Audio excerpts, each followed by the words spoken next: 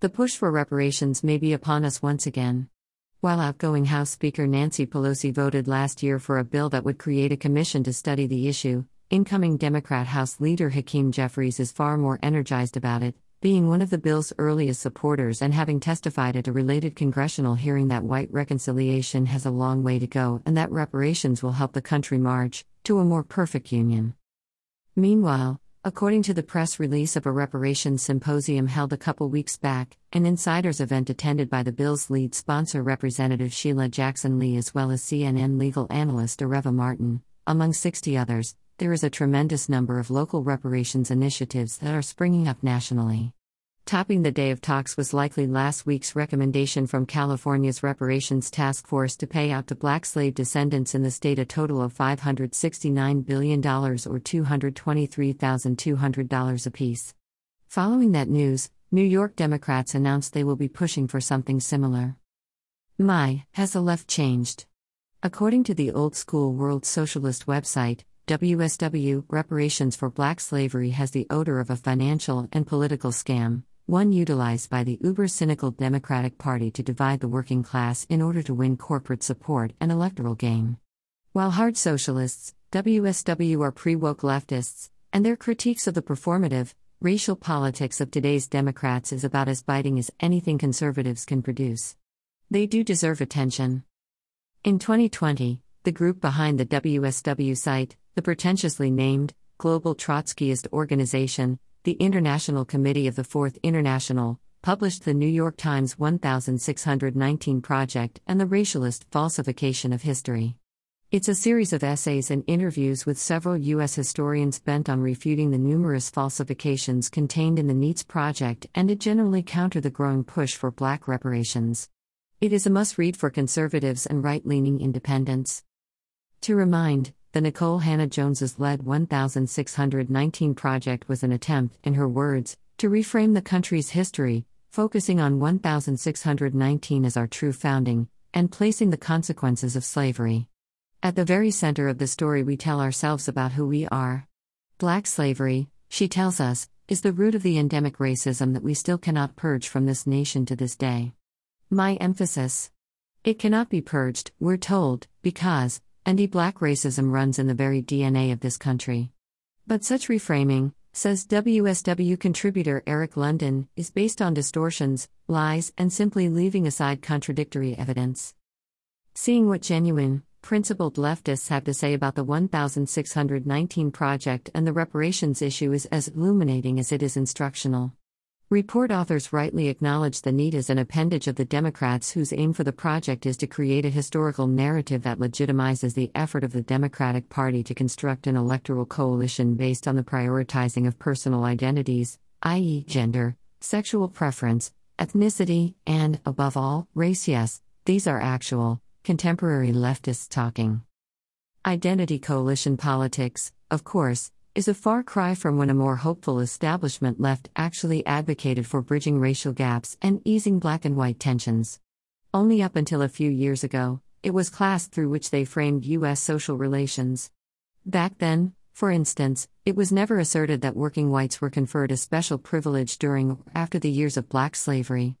And it was generally understood, as WSW's Niles Nemeth writes, that the basic issues confronting African American workers, unemployment, poverty, debt, attacks on wages and health care, police violence, war, are the issues confronting all workers.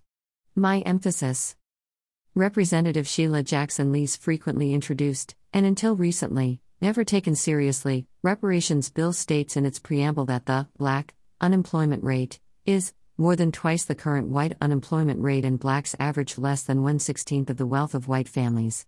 But, as Nemeth points out, it says nothing of the class disparity among African Americans, or among whites. Never has the wealth gap between rich and working class blacks been greater, he writes, and the same goes for everyone else, regardless of skin color. But just like their white counterparts, bourgeois African Americans, the chief beneficiaries, says Nemeth, of that social disaster affirmative action, are terrified of a unified movement of workers from below because it threatens their class position and privileges. Republicans can and should speak this directly.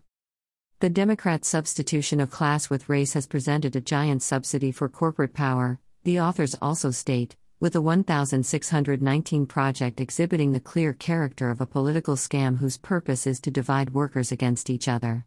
That racial division is well understood and, indeed, welcomed by corporations was made strikingly clear in 2020 when leaked documents from Jeff Bezos's Whole Foods showed the company linking the threat of unionization at their locations with how racially homogenous they were, something corporate management has known for years. According to the 1619 Project's Matthew Desmond, while white workers did not directly benefit from the slave system, it allowed them to roam freely and feel a sense of entitlement. But the concrete realities of slavery's knock-on effects show the polar opposite.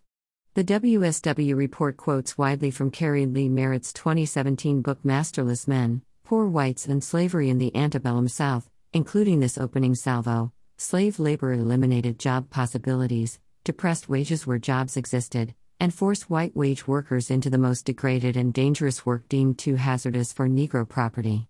Further, when whites tried to strike, they constantly were made aware of the thousands of readily available black strikebreakers waiting to take their places should they ask for better wages or request safer working conditions. Contra Desmond then, says Merritt, given these conditions, poor Southern whites were not truly free laborers. And they were anything but privileged. As Merritt writes, working whites often lived in one-room shacks made of logs and mud, normally without windows. Starvation and hookworm were constant concerns as many whites could not even afford shoes. Merritt cites historian Avery Craven, who found many similarities between the living standards of poor whites and slaves. She cites one slave who said, "We had more to eat than they did." "They were sorry folk," said another.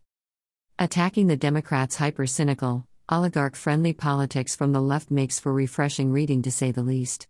But even among the more class-conscious left-wing outlets like Counterpunch or Jacobin, such critiques are increasingly rare, and WSW is, without a doubt, deep in the political wilderness. Senator Bernie Sanders, for instance, went pro-reparations in 2020, having flipped his anti-position from 4 years earlier.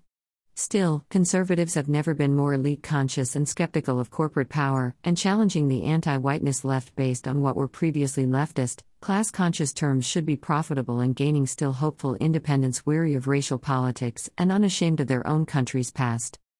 John Klein is a lawyer and frequent contributor to the Gatestone Institute, Heterodox Academy blog, American Spectator, Chronicles Magazine, American Greatness and Aereo Magazine, among others.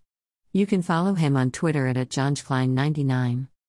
This content was originally published here.